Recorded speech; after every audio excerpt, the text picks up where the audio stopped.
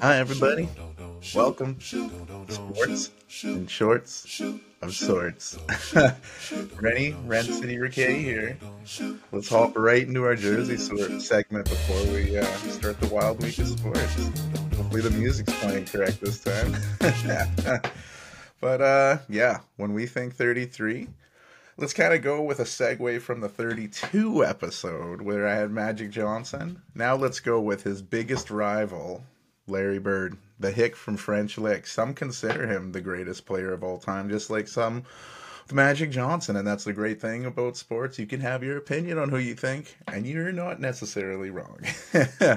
But yeah, we all thought that Larry Legend would go play for Bob Knight at Indiana, but he dropped out after a few months, finding the adjustment from his small town to the big university life just too much. So he returned home and enrolled at Indiana State University, and the rest was history. He led the Sycamores to their first ever championship game against Michigan State, and he'd win College Player of the Year, but they'd lose in the final, and it did achieve the highest ever viewed college game because in that final, he went against Magic Johnson, his biggest rival of Michigan State, and those names would be synonymous throughout their entire career. Bird would end up getting his number 33 retired at Indiana State before getting drafted by the Celtics in the 78 draft. He didn't sign right away and played his last season at Indiana State, which is kind of weird because he was drafted, yet he played again. And there were talks of Red Auerbach lowered Bird or if he simply wouldn't enter that draft. So this rewrote history that you couldn't draft someone, have them go play college again and come back. The draft eligibility rules were changed, and we called it the Bird Collegiate Rule. So, excuse me, but Bird was a beast right out of the gates, winning Rookie of the Year, going to make 12 All-Star games, winning the MVP in the 98-82 game. He won 3 NBA titles with the Celtics, including Finals MVP for 2 of them. 10 All-NBA teams, 3 All-Defensive teams. Won the three-point contest 3 times in a row. One where he didn't even take off his warm-up jacket. Left it on, and rumor is he walked into the locker room and said, which one of y'all are finishing second? Like, he's known as one of the best trash-talking players ever.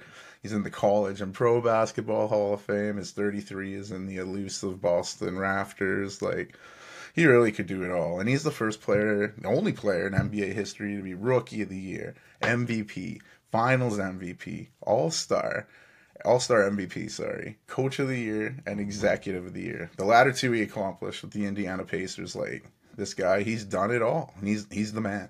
The next 33 I'm jumping to, some say should have been mentioned first. Why the hell didn't you mention him first? I just thought it'd be a good segue from Magic to Bird. But this guy, some felt he's the greatest player of all time. And I'm talking about this guy, Kareem Abdul-Jabbar, previously known as Lou Alcindor.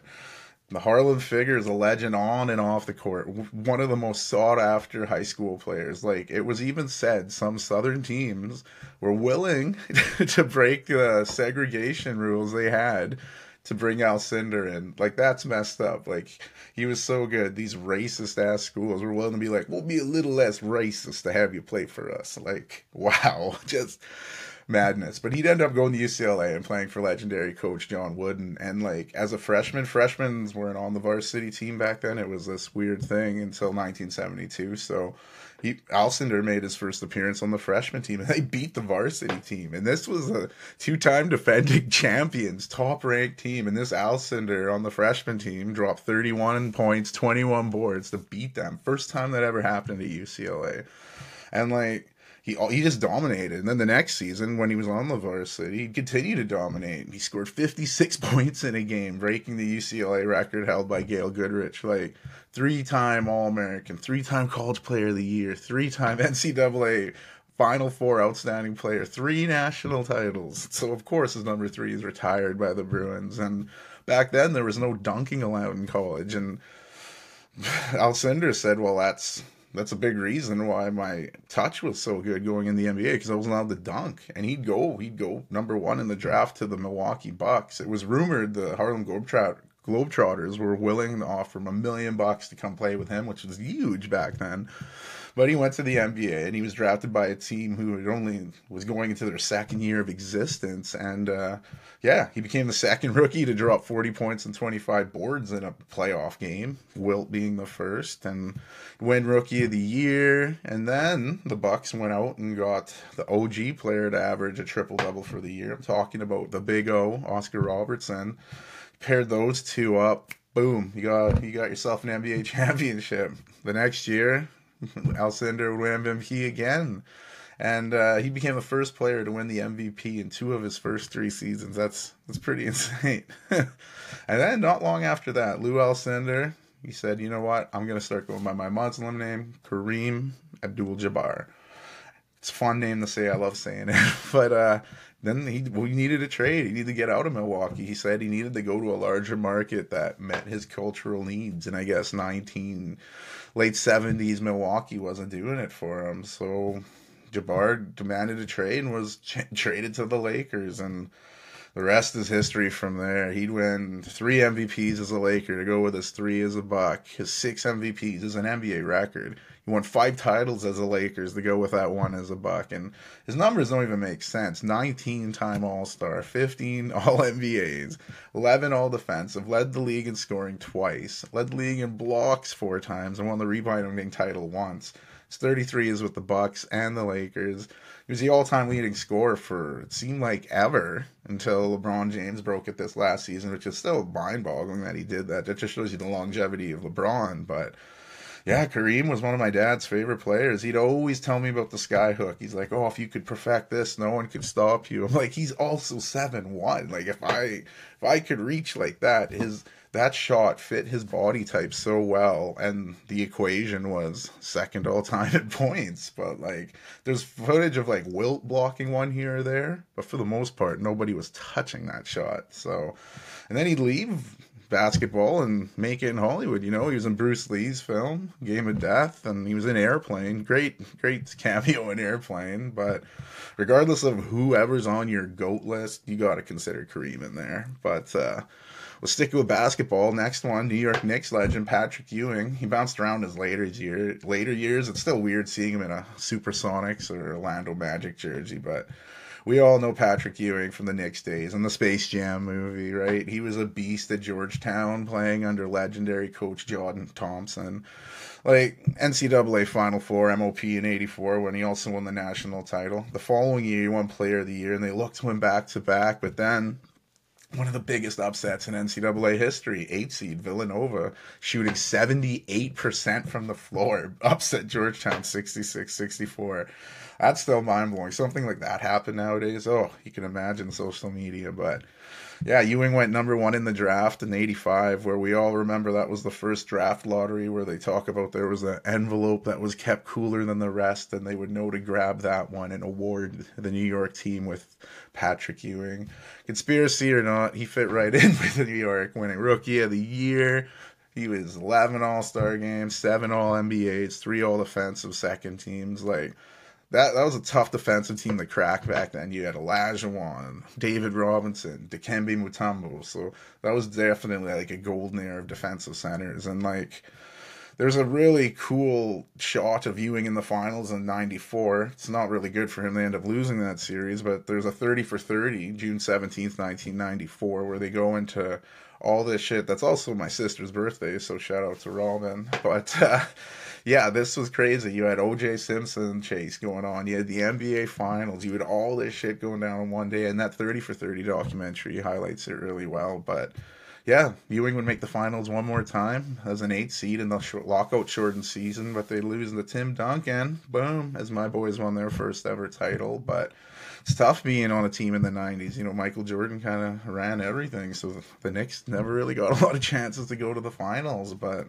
you know, he was on that dream team in '92 Barcelona Olympics. His 33 sits in the rafters in New York, and yeah, he was a great player. Should be remembered more, because I think a lot of people don't remember Patrick Ewing as much. You know, time flies in sports, and you forget some of the good ones. So hopefully we can put a little more respect on his name. Good coach too. He had a rough go near the end there at Georgetown, but hope he gets another gig and does well. But Sticking with Georgetown centers, I have great career. I mentioned Alonzo Mourning, following in Ewing's footsteps. He'd go to Georgetown, do great things there. Big East Player of the Year once and Defensive Player of the Year 3 times. He'd go number 2 in the 92 draft, one behind Shaq, and he was a stud with the Hornets when he was drafted there, doing great things, but he rejected a long-term deal to go to Miami, where he'd be a stalwart on those teams for Pat Riley, making 7 All-Star games, All-NBA twice, All-Defensive first time twice as well. He won back-to-back Defensive Player of the Years in 99 and 2000, where he also won a gold medal in 2000. But after that, he got some kidney issues, and he had this disease where he'd need surgery, and he had to miss some seasons where he would sign with the Nets but only appear for 12 games before being involved in a trade, and he'd bounce around until he was in limbo until 2005, where he said he could play again. The Heat picked him up, played a limited backup role behind Shaquille O'Neal, a rival of his, as when they came in the draft together, but yeah, he helped back up Shaq where they'd win their first ever NBA championship, Miami. So his number 33 is retired by the Heat, and he's also in the Hall of Fame. So pretty impressive. But another 33, you got to mention this. Some call him Robin the Batman, but Scottie Pippen, he was along the way with Michael Jordan for all those rings, and like, he was a very important piece. And let's talk to Isaiah Thomas, who has beef with this team and hates Scottie Pippen. But you didn't get a lot of, nobody was watching this guy out of high school. He was a walk-on at University of Central Arkansas. He was 6'1" out of high school, but experienced a growth spurt where he got up to 6'8". So that's some more people looking. He'd go 5 overall to the Supersonics, but the Chicago Bulls would get a trade and team him up with MJ, and like I said, those two paired up to do some amazing things. 6 NBA titles where Pippen made 7 All-Star games. He won the MVP in the 94 game. That was the year MJ was retired. People were saying, can Pippen do this without MJ? He looked pretty good. And, like I said, 7 All-NBA teams, 10 All-Defensive teams. He was also on the Dream Team as well as the 96 team in Atlanta. His 33 is retired by the Bulls, and of course he's in the Hall of Fame as well. Last basketball mention, this one could have been amazing. He's in the what-if category, but Grant Hill, what he did at Duke, 2 national championships. His number 33 is retired there. He came in right off the bat looking great, winning co-rookie of the year with Jason Kidd. He makes 7 All-Star games, 5 All-NBA, but he'd also win at the 96 Olympics, but just for the 2000 playoffs, Grant Hill would injure his ankle, and he continued to play on it. And like nowadays, people would be like, "Rest up. This isn't load management, but you got to rest up." And he never quite recovered from that. Signed a huge deal to go play with Tracy McGrady in Orlando, but he could just never stay on the floor. It was so tough. That team, could you imagine those two together? He'd end up signing with the Suns later in life, and with that medical staff, he ended up being a pretty important cog. He wasn't the athletic beast he was back in the day, but he did pretty well, helped the Suns make the conference semifinals, but yeah, that was as far as he'd get. But he's been a great ambassador for the game. He's involved with Team USA basketball now, and he's in the College and Basketball Hall of Fame. But, oh, wow, this basketball's taking a bit of segment time here, but jump to hockey real quick. A legend, Patrick Waugh, with the Canadiens or the Colorado Avalanche. He won 2 Stanley Cups with the Canadiens and 3 Vezina, and then he demanded a trade after being let in the net way too long in an 11-1 loss to the Red Wings where he let in 9 goals. He went right up to the president of the Canadiens and said, "This is the last game I play at Montreal."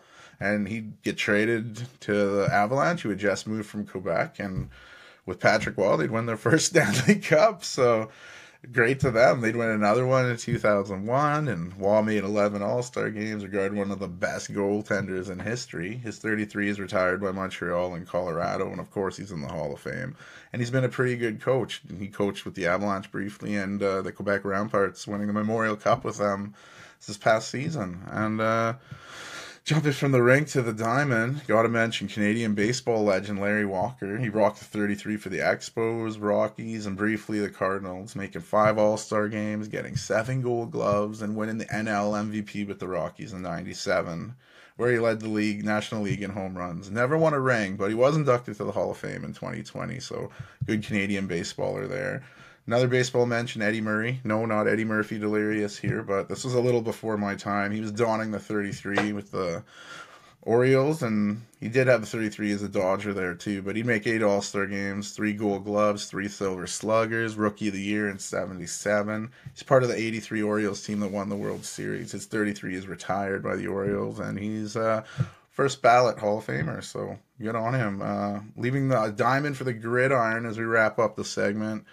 2 running backs come to mind. Tony Dorsett, beast in college, Pitt, 3-time All-American, won the Heisman Trophy the same year the Panthers won the national championship. Come in the league, win Rookie of the Year, 4 Pro Bowls over his career, part of the Dallas Cowboys team that won Super Bowl 12. He's in the College and Pro Football Hall of Fame, and is tied with Derrick Henry for longest rushing touchdown in history at 99 yards. You can't really get much longer than that. And last football mention, Roger Craig. Very important piece of Bill Walsh's 49ers offense. While with Montana, he'd go on to win 3 Super Bowls, 4 Pro Bowls, Offensive Player of the Year in '88.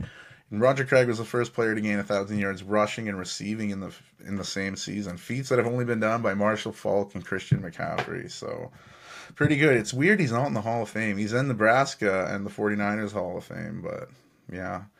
Wow, those are some segments. I mean, 33, pretty big number, though. Like, Kareem Abdul-Jabbar. And check out this Bucks logo if you're on the YouTube there. Look at that. It looks like a Disney character. Love those old jerseys. But going from that, let's go to the wild week of sports here. The NFL gave Roger Goodell a 3-year contract extension to keep him in place till March 2027. It's a wild thing Goodell has held the spot since 2006 when he succeeded Paul Tagliabue. But yeah, we'll quickly jump in the time traveling machine to Monday where we had our Chargers-Cowboys game, and I said, well, when Dak starts the press, becomes a mess. Just because it rhymes didn't mean it was right. I'd forgot how much the Chargers would choke. And yeah, Chargers tried to come back late, and Cowboys won 20-17, going to 4-2, while the Chargers dropped to 2-3. But now we're back into the Week 7 focus, as this is the week that just wrapped up. And we started this week off with Jacksonville going on to play the Saints. And this one, it wasn't super exciting in the start. You know, ETN was making some big plays. We weren't sure if Trevor Lawrence would even play. And then all of a sudden, the Saints offense just started doing shit that looked good. They'd bring it right back, and we had ourselves a game, 24-24, until Trevor Lawrence hit Kirk for a 44-yard pass that would give them the lead. But Derek Carr again, stinking all game, but led his team down here for a chance to win the game and hit Foster Moreau right in the hands. Problem was Moreau didn't catch it. Went out into the end zone. Next play, turnover on downs. Jags take the win 31-24. Had to feel bad for Foster Moreau. It was literally in his hands. His team was consoling him after the game because he was a little rough. Then we go to Sunday's games where all the madness was happening, and the Falcons taking on the Bucks. This was tied at half. Drake London made a crazy play where he was like totally vertical, landing on his head. It looked insane, but it was reviewed, so they were showing this crazy replay 1,000 times. Society was at the 1. He didn't fumble it in the end zone, so yada yada, let's do our thing. Ritter made a nice play. He was looking like he was going to casually walk into the end zone. So boom, chop from behind, the ball went into the end zone, causing a touchback. One of the biggest swings in sports. You're not getting a touchdown. The other team's actually getting the ball. So it was huge. That play would lead to nothing as Baker Mayfield would get picked off down the field. And Desmond Ritter would later on lead a big play to Kyle Pitts, setting up a Young Hui Koo field goal to give the Falcons the win in Tampa Bay. A big win for them. The Raiders were taking on the Bears. It was a game of backups. You had Brian Hoyer starting for the Raiders for the injured Jimmy G. Then you had Tyson Bagent, man. The secret agent song I've applied to Tyson Bagent because he looked good. Undrafted Division II QB out of Shepherd University. Yeah, he had 65 friends and family watching the game, and he played pretty well, you know, for his first start. He did what he needed to do to get the win. You know, Deontay Freeman had a hell of a game, you know. 3 touchdowns, 2 on the ground, 1 in the air. Yeah, Raiders still struggled. It looked like Devontae Adams was going to get the ball tons early, but that was just in the first quarter, and they kind of went away from that as they went away from most of the game. The Bears, good on them for getting that win, and the Bagent man, the secret Bagent man, I love it. Good on him. Div 2 quarterback doing his thing. Then you had the Browns and Colts, right? Colts were coming in. Anthony Richardson was announced shoulder surgery. He'd missed the rest of the years we predicted last episode. So was the Gardner Minshew show. And Browns started this wild game off with a bang with Gerald Ford, or Gerald Ford, the president? No, Jerome Ford going 69 yards for a big touchdown to give the Browns an early lead, but he'd have to leave the game with injury. And Deshaun Watson would get knocked out of this game too, being replaced by P.J. Walker. And it was said Watson had cleared concussion protocol after the first quarter, but Stefanski was sticking with P.J. Walker, and he seemed to do all right. But the Colts would respond after this. Touchdown pass, touchdown run by Minshew. It was back and forth. Browns tied it up with Kareem Hunt before Minshew would run in another. And then Myles Garrett went full Halloween mode and started haunting the Colts. He'd block a field goal attempt. Then Gardner Minshew was in his end zone looking to pass. And then, there's all of a sudden Myles Garrett again. Strip sack, led to a touchdown. Boom. But then Minshew hit Michael Pittman, 75-yard touchdown pass. And you're like, hey, Colts up 5 with under 6 to go. No Deshaun Watson, I think we have it. Then the Browns, sack fumble, you're like, game's done. Defensive hold, automatic first down. Very next play, defensive pass interference, ball at the 1-yard line. Took a few chances, but Kareem Hunt punches his second touchdown of the game. Browns win surprisingly, but they came back and won it. I didn't know who was going to win there. It was a literal roll of the dice, but good on the Browns for winning. They should stick with P.J. Walker at this point, I think. Not a big Deshaun Watson guy, but hey, they're giving him guaranteed money. So we'll see what happens. But yeah, it's a big NFC battle, Commanders and Giants. This game wasn't very entertaining on the eye per se. You had Daniel Jones still injured, but Tyrod Taylor, he had this offense looking way better than they normally do. They were actually getting offensive touchdowns in the first half. He hit Darren Waller and Saquon Barkley for 2 touchdowns, and Brian Robinson would get one back for the Commanders in the second half, but it wasn't enough. The Commanders had chances to win late, but do what they normally do in those instances and lose. So, yeah, Giants pick up their second win of the year, so much needed for them. Then you had the Detroit Lions, Baltimore Ravens, a big matchup. This was hyped up from everyone. Are the Lions the real deal? This is their barometer going up against the kings of the AFC North right now, the Baltimore Ravens. But these lines remind me more of a Disney line. In The Lion King, Simba can't wait to be king. Sings about it. We all know the song. The lines are on. They're in the stage where Simba's developing, and we know the power he's going to possess, but he's not there yet. And that's much like the Detroit Lions. They're close, and we're thinking they're there, but they're not yet there. The Hyenas and Scar are still running the point, and Baltimore showed us that. The Ravens, they stuck it to the Lions. Lamar Jackson reminded us, and everyone, don't forget about him in the MVP voting. And the defense showed out. They were honoring T-Sizzle, Terrell Suggs, and the defense honored him by stinking up the Lions. So I know we can't wait to be king, but it's going to have to wait a little longer in Detroit. And you had the Bills and Patriots on paper. This looked very one-sided, but the game, like they said, is not played on paper. Patriots were leading 13-3 at half, and you're wondering, what's Buffalo doing? Like a quick second half TD, Josh Allen, James Cook made us think, okay, they're waking up. Then the Pats would score again. They're up 22-10 with under 8 to go, and you're like, hey, maybe they got this. Then Allen would hit Diggs, and no one would touch him, so we'd get up and score. And the Bills would get the ball back, and a quarterback sneak by Allen gave the Bills a 3-point lead with under 2 to go. And if you've watched the New England offense this year, that should be a win. But Mac Jones would get them in field goal range, and we're thinking, hey, it's a tie.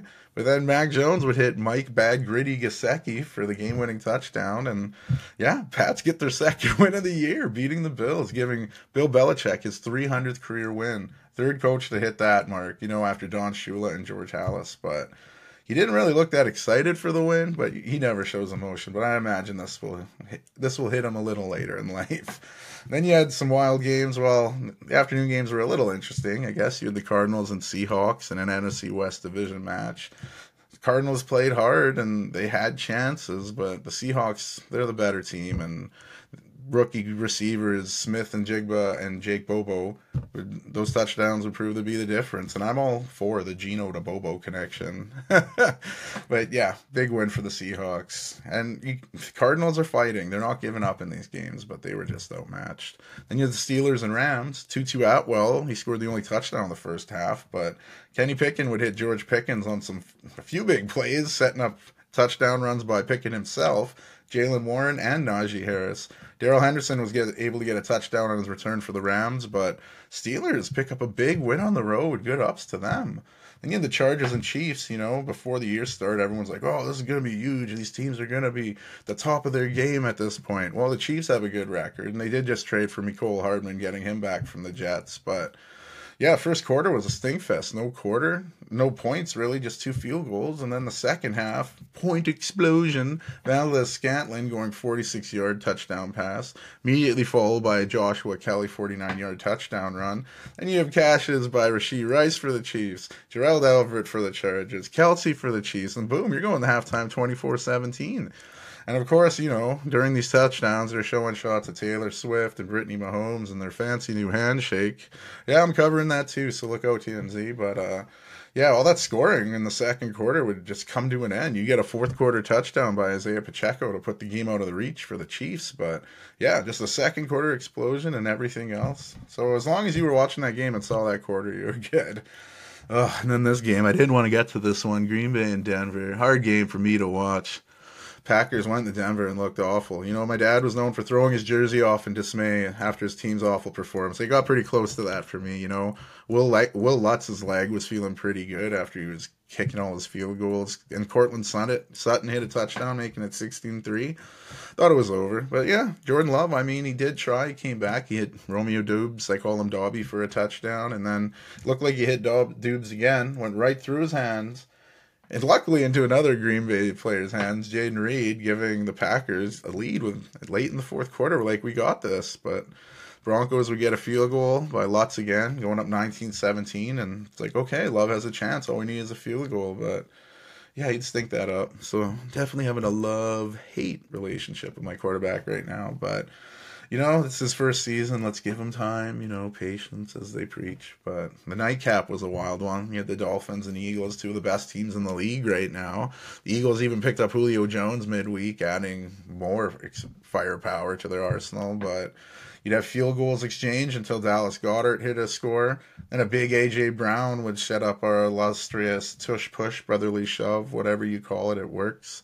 And then just before halftime, Tyreek Hill would show off that amazing speed on a touchdown. So you're like, 17-10 going in the break. Pretty good. Then a pick six right in the second half had us all tied up.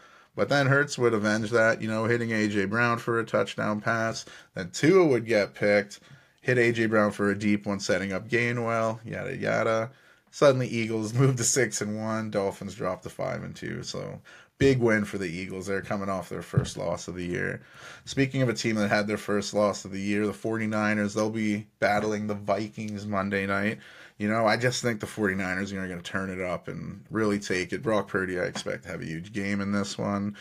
I expect the Vikings to stink. Maybe it's just wishful thinking because I'm going up against Kirk Cousins in fantasy, and I need him to have less than 28. So, come on, Kirk. You like that? You like that? I hope you like that. But, boom, we'll jump to the WNBA Finals. What a wild ending that was. We had the Aces coming into this Game 4 looking to avenge their loss in Game 3 where the Liberty were chatting.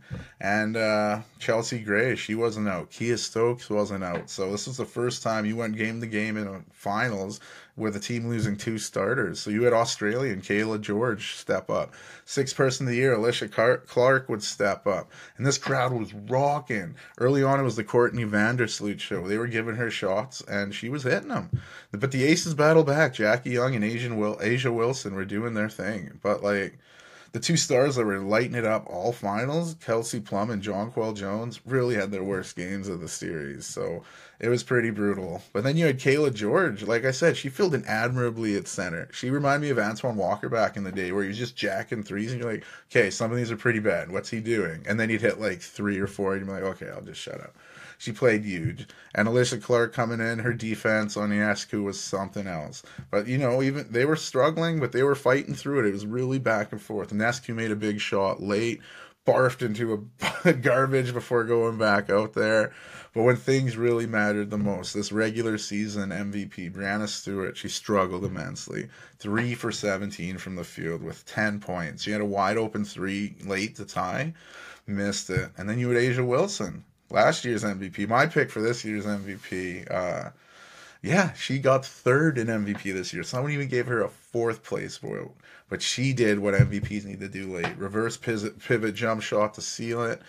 They were down, but they were never out. They came back and won. Asia Wilson, another Finals MVP for the trophy case. You know, like I said, made those voters wonder, what the hell were you doing? Her college coach and South Carolina coach Don Staley was in the crowd cheering her on. What a good boost for her program, to show you the kind of support you get from her as a coach, that she's got your back even as you're in the pros. And how about Becky Hammond, 2 years coaching, 2 titles, you know, and the crowd that showed up for this game. It's just what you want to see for the WNBA growing. You know, a lot of people even skip this. They're like, WNBA, but hey, it's gotten a lot better. And this league, like, it's consistently better all around. The talent is there, and there were some real parallels with what happened in these finals. Like, I've mentioned Wilson being slighted MVP. Like, it wasn't like Stewart was awarded the trophy directly in front of her, how David Robinson got it in front of Akeem Olajuwon all those years ago, only for Olajuwon to embarrass David Robinson. That kind of same vibe was here. And then sticking with Stewart, Michael Wilbon, pardon the interruption, brought this up. The parallels with John Starks. I'm like, oh my God, where he struggled in the conference finals and shot 3 for 18, one of the biggest games, and it was in New York, so that was similar. But man, they had a chance. So Vandersloot, it was a rush 3-pointer at the buzzer, but it didn't even catch a rim. But what really bummed me out for the Liberty, no one showed up from the media availability.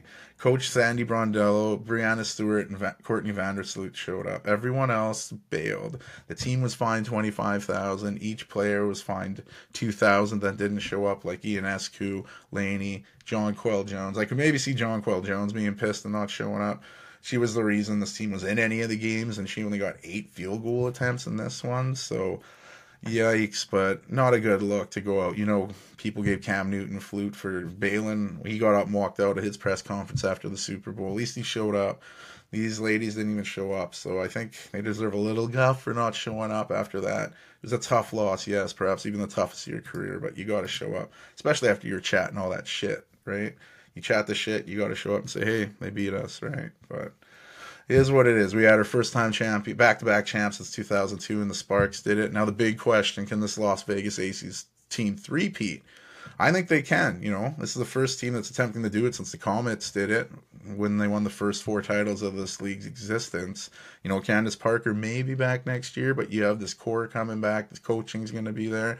Why can't they three-peat unless this is all the shit happening is fueling the Liberty enough where they can come back and challenge them? But man, already epic press conferences. We're going to see the parade is Monday, so we're going to see some shit go down. Congrats to the Aces, though. Now we're going with baseball, and the ALCS has been awesome. Rangers won the first 2 games in Houston. Houston went into Arlington and did what they've done all season and win 3 games there. Game 5 was wild. You had the Rangers leading 4-2 in the 9th inning, thinking we got it. Then 3-run home run by little Jose Altuve put them up. Astros would win. Then Sunday night, you're like, okay, the Astros are going to clinch it back here at home. You know, they've struggled at home compared to on the road, and Alvarez got off to a good start with an RBI single before Mitch Garver tied it up with a solo blast. Then the 4th inning, Jonah Heim hit a 2-run blast just over the outstretched glove of Kyle Tucker. So close. But that would put the Rangers up 3-1. DeBond would make it 3-2 with a sac fly. Garver, another clutch RBI double to make it 4-2. Then the 8th, the bases are loaded, and you're like, oh, here we go. The Rangers are going to do their thing. But Leclerc did his thing. He got out of the jam. We go in to the bottom of the 8th. Seager get hit by a pitch with the bases loaded, so you got one to score, and you're like, okay, it's 5-2. We're looking pretty good. And then Adolis Garcia comes up and smashes a grand salami.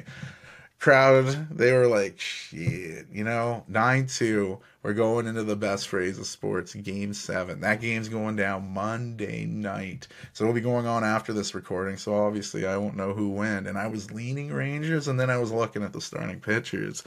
The Rangers are going with Max Scherzer, right? He's had that one start where he didn't look that great, but they made a big trade to bring this guy in for this moment. I know he's coming off injury. He's the Warrior God, but he's going up against Christian Javier, and he's just been having a really good postseason. I'm leaning the Astros on this one. Initially, I was thinking Rangers, but I don't know if the Scherzer move's good. We'll see how it looks. Maybe Scherzer, he's going to the Hall of Fame. Maybe he's going to be like, shut up, Red City. I'm having a game. And he might pitch lights out. But this is big. We'll see what happens. Massive game tonight. Put on your baseball caps for this one. It should be good. I imagine the 49ers are going to be way up on the Vikings anyway. Go to the baseball. And then the NLCS between the Phillies and the Diamondbacks. The way the Phillies won the first two games with home run after home run. Many were calling this over, but not the Diamondbacks. They'd go back to Arizona and win the next two, setting up a Game 5 with the Battle of the Zach Attack. You had Zach Gallen for the D-backs and Zach Wheeler for the Phillies. Phillies went on got a quick lead before Schwarber and Harper would add to the lead with solo home run each. Alec Thomas would try to bring Arizona back with a home run, but that was about it. Ketel Marte extended his hitting streak to 14, second longest streak of consecutive games with a hit to start your postseason career. He's one off the record, which he can tie in Game 6, which also goes down Monday in the afternoon, conveniently. Why do you do this to me? But the Diamondbacks are sending Merrill Kelly to the mound while the Phillies are going with Aaron Nola. Like on paper there, the Phillies should be a Philly win. But like I said, that they don't play on that paper or on these screens. They play on the field. So we'll see what happens. I'm hoping the Diamondbacks win it, set up a Game 7 tomorrow night, Tuesday night, because Game 7's, it's what you want. So we'll see. We're going to have our World Series teams figured out within 48 hours, I guess. So let's see what happens and get your World Series picks. Quick mentions in basketball. The Houston Rockets traded Kevin Porter Jr. to the Thunder, who promptly just waived him. The Rockets have been looking to get rid of Kevin Porter after those gross felony charges, felony assault and strangulation on his girlfriend, who is now trying to drop the charges. So I don't know what's going on there, but Porter was shipped with 2 second-round picks for Victor Oladipo and Jeremiah Robinson Earl. And like I said, OKC waived Porter right away, just got him out of there. And then there's been the Harden drama at 76ers. He wasn't on practice Wednesday. It was rumored there was someone ill back in Houston. And, he just doesn't want to play there anymore. So, yeah, checks out. But that's all I'll go on the NBA for right now. I have a huge preview to share on the season, but like a boa constrictor in a bathtub, it's much too long. So tomorrow, Tuesday, October 24th, I'll be dropping a quick NBA preview episode. Break down division winners, trophy choices, the first ever in-season tournament, and my choices to who's going to be raising that Larry O'Brien trophy at the end of the year. Tune in. That'll be coming in tomorrow. You got your Basketball Jones. Hopefully that'll cure him. But we'll go to the hockey real quick. Sad news for Montreal Canadiens. Kirby Dach will miss the remainder of the season. Torn ACL and MCL. He picked it up last weekend. Sad news for a guy who just struggles to stay on the ice. Hopefully he heals up and comes back better. The Oilers won their first game of the season on Tuesday. McDavid scored a beautiful goal where he did a little spin getting up to tuck it away. Looked like something out of a cheesy hockey movie because it was so far-fetched, but that's the stuff he does. He makes those goals, and Draisaitl would break the Oilers' record for most power play goals in their history. And if you look at their history, there's pretty good players, so that's a pretty good record. But then the Oilers would lose the next few after that, and more importantly, lose Connor McDavid to an upper body injury. It's rumored he'll miss a few weeks with this, so we'll see what the struggling Oilers try to do without McDavid in the squad. But a few teams have come out of the gate looking really dominant. The Golden Knights, 6-0, 14-goal differential. They're hoping to repeat. They're looking like a real threat to do so. The Avalanche not looking to be outdone. They've started 5-0, 13-goal differential. Like, these are some pretty big goal differentials to start the season. And the Bruins, they're undefeated at 5-0 yet. The Stars have a 1 OT loss, but they're right up there. And don't look now, but Ren City's Flyers are leading the Metropolitan Division. That's what's up. I come back to the Flyers, and this is what they do to me. Thank you. Some surprises, like I said, the Oilers. Yeah, with McDavid out of the lineup, they may continue to struggle. The Capitals are off to a slow start, especially Ovechkin, who's starting to, dare I say, look his age. The San Jose Sharks, they're usually a pretty solid team. They're off to a bad start when you look at the standings, but then you're like, oh yeah, they played against the Knights, Avalanche, Hurricanes, Bruins, and Predators to start the season. It's a pretty tough start. We're going with the college football world. There's, of course, drama in the news in college football, and it's been said Michigan, his football team, has been stealing signs enough to warrant an investigation. And MSU, Michigan State, came out and even said they fear for the safety of their players based on these. Which is kind of bullshit. That's just a bullshit thing. They're trying to just pull Michigan in the mud with all the shit MSU's been doing, with all the allegations their way with their coach, and yeah, we don't want to go in the MSU's dark past again. But Jim Harbaugh, whether there's smoke, there's fire. These are more allegations on him, and maybe this is the final nails in his collegiate coaching coffin. And Harbaugh is gonna pull a Pete Carroll and go back to the NFL, like when all that shit was coming out with USC, and Pete Carroll's like, I'm out, went to Seattle. Maybe, this last big go to try to get a Wolverines national championship will be Harbaugh's last hurrah before he comes back to the NFL. We'll see. But there were some big games to go down. The Big Ten had a big battle between Penn State and Ohio State, and people were wondering, is this the year Penn State beats them? It is not the year. Ohio State took that one. Buckeyes win 2012. Oregon took out Oregon State. Alabama won their SEC fight with Tennessee. Texas won a close one over Houston, a college game similar to the ALCS when you look at the teams. And UCLA, Florida State beat up on rivals Stanford and Duke. Virginia shocked the Tar Heels beating North Carolina. And Oklahoma is almost shocked by UCF. That's a weird one to say real fast, but they won 31-29. Utah going to USC and give Caleb Williams another loss. He just can't seem to beat the Utes.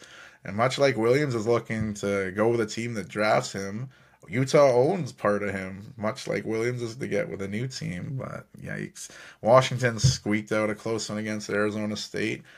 University of Miami would need overtime to beat Clemson in a tough ACC matchup. The Hurricanes really needed a win there.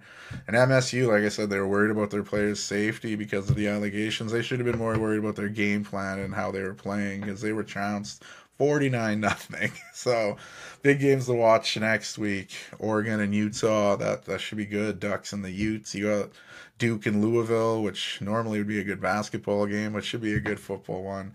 Pitt and Notre Dame, USC and Cal, Colorado and UCLA, Tennessee and Kentucky. Another one that could be a good basketball game. But in those matchups, I have Oregon, Louisville, Notre Dame, USC, Colorado, and Tennessee. We'll see where I match up next week. Going to the footy world, the leagues were returning after international break. I mentioned in the last episode there were some big matches, and there were some pretty decent ones in the midweek here. England looked good, beating Italy 3-1 after going down 1-0.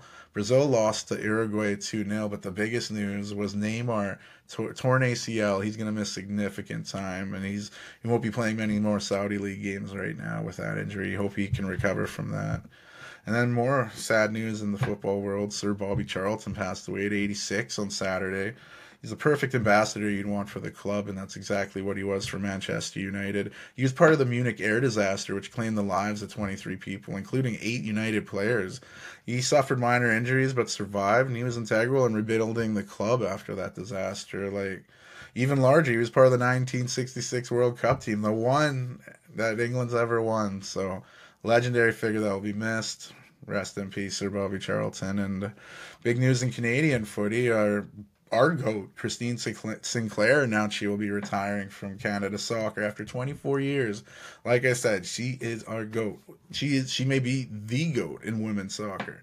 In soccer in general, world's all-time leading international goal scorer, men or women. Congrats to you, Sinclair. You've been a joy to watch over the years. Perfect ambassador for the game. Her last games for Team Canada will be on November 27th, December 5th. Grab your popcorn, grab your tissues. Thanks again, Christine Sinclair. But the Premier League returned with the Merseyside Derby, and it was a wild one, of course. You get a red card. Ashley Young getting his second of the game before the 37th minute would have Everton down a long time. Handball in the box would give Mo Salah a penalty, giving Liverpool the lead. Everton was really outmatched on this one, and they left themselves exposed late, where Darwin would hit Salah. They'd go up 2-1, and they'd take the game. Go on the 2-on-1 and win the game 2-0. So Congrats to Liverpool on that one. And then other EPL games, Brentford laid the boots to Burnley, beating them 3-0.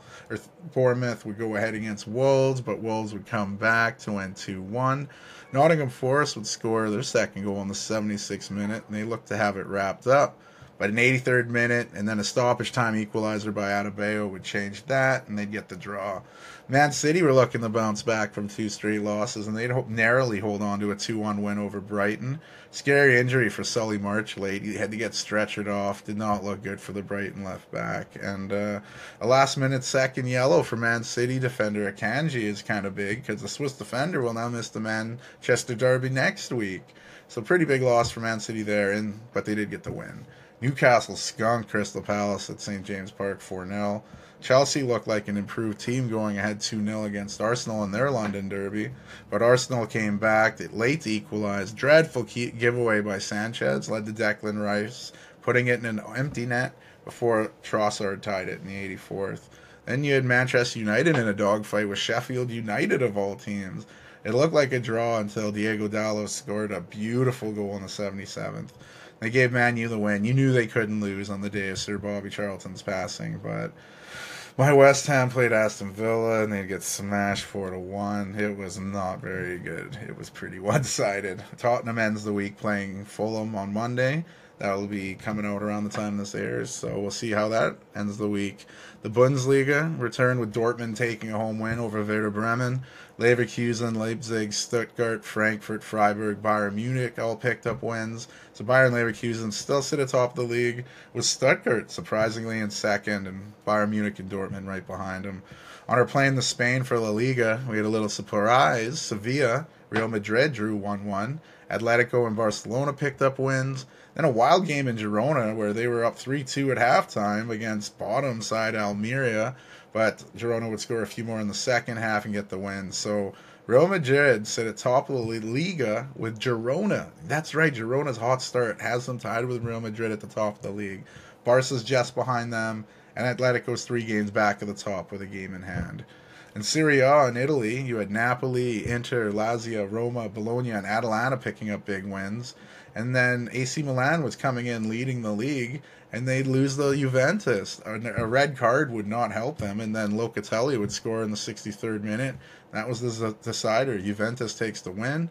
AC Milan suffer their second loss of the season. So Inter Milan leapfrogs their rivals to sit up top with AC Milan in second, Juventus in third. In the French league, PSG beat down on Strasbourg 3-0. Nice beat Étienne Marseille. Lille beat Brest, and Nantes beat Montpellier. But some uneasiness for leaders Monaco. In the first half, Camara would catch the Monaco keeper out a little too far and score from his own half. His first Ligue 1 goal really had some David Beckham vibes to it. So Monaco was like, oh shit. But then their star Golovin would get 2 goals, including a nice free kick in the second half that would put them up and give them the game and put them back at the top of the league.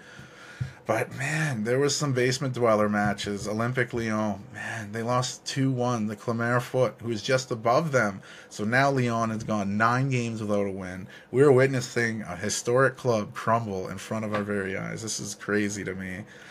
In domestic footy on our side of the world, the MLS season wrapped up Saturday. TFC lost at home to end their miserable season, but they were able to honor Michael Bradley.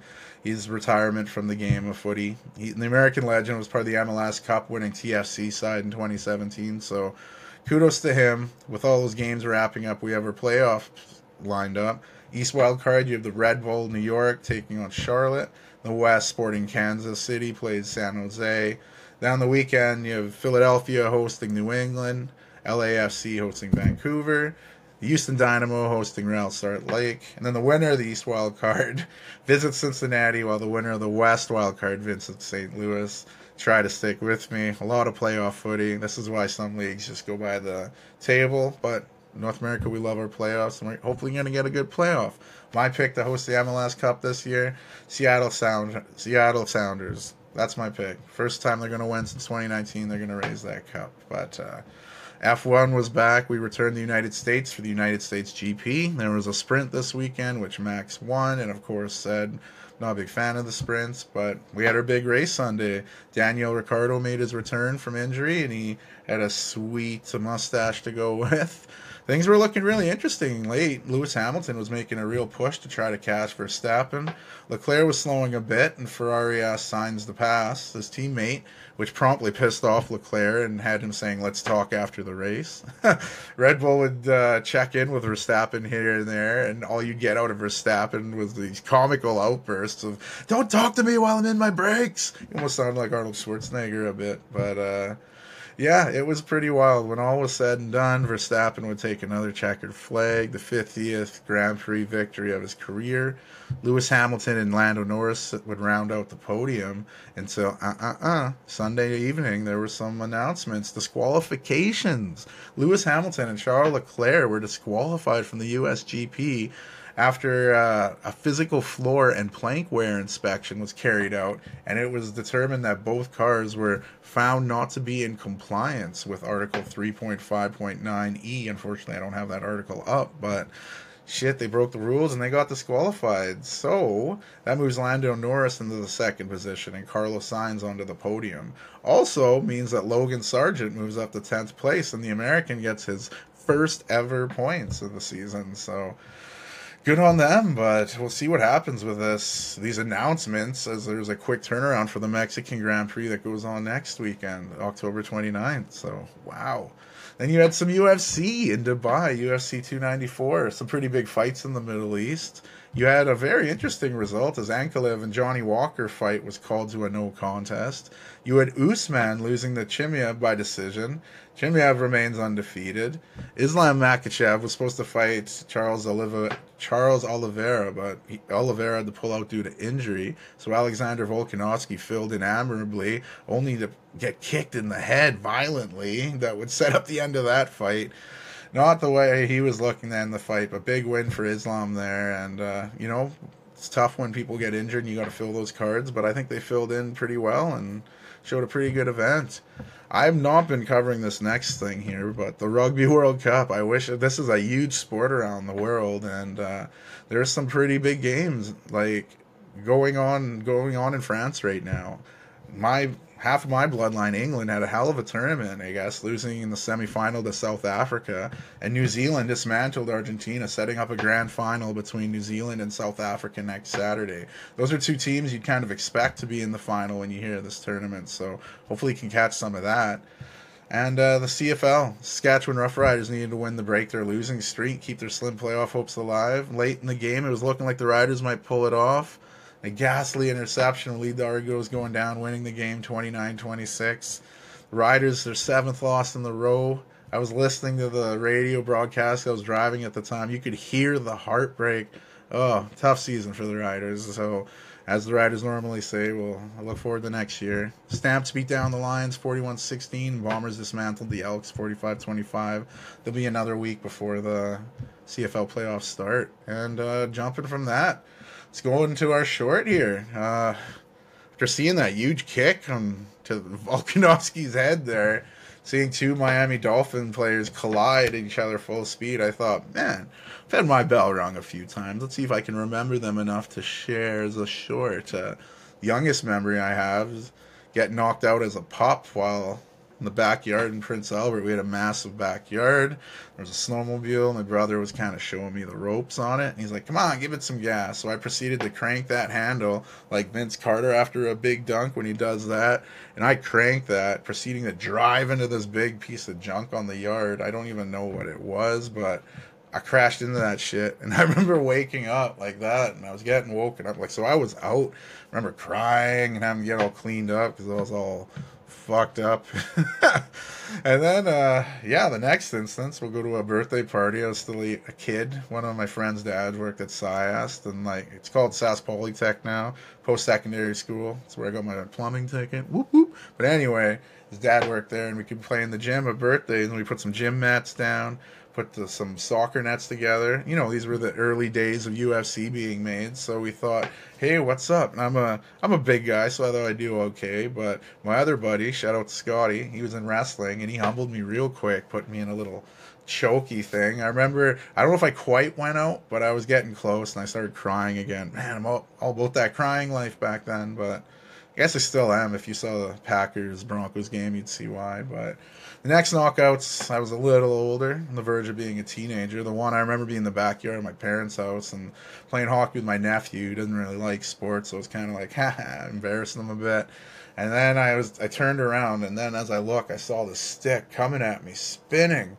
If you ever watch Mad TV, it's like the Kenny Rogers jackass with the bat fetcher trick with my teeth. And that stick was coming at me, hit me right in the forehead. I went down the snowbank. I don't know how long I was down. I wake up, except this time, like, I could feel my headache. I wasn't crying. I was just fucking livid this time. And I remember coming to the house looking for my nephew who was hiding, and my mom lost it on us. So, not an ideal situation. The next one, I did knock me out, but it rattled my head. You know when you take a charge in basketball and you go straight back? That's how you know it's a legit charge. But, you know, hitting your head on the hardwood, that sweet, soft spot, that's a brain rattler. But the closest I'd come again to being right out was backyard wrestling, good old backyard wrestling. You've seen Brad on this podcast. You've met the man. He launched himself off to some heavy-duty equipment, and I was laying on a table.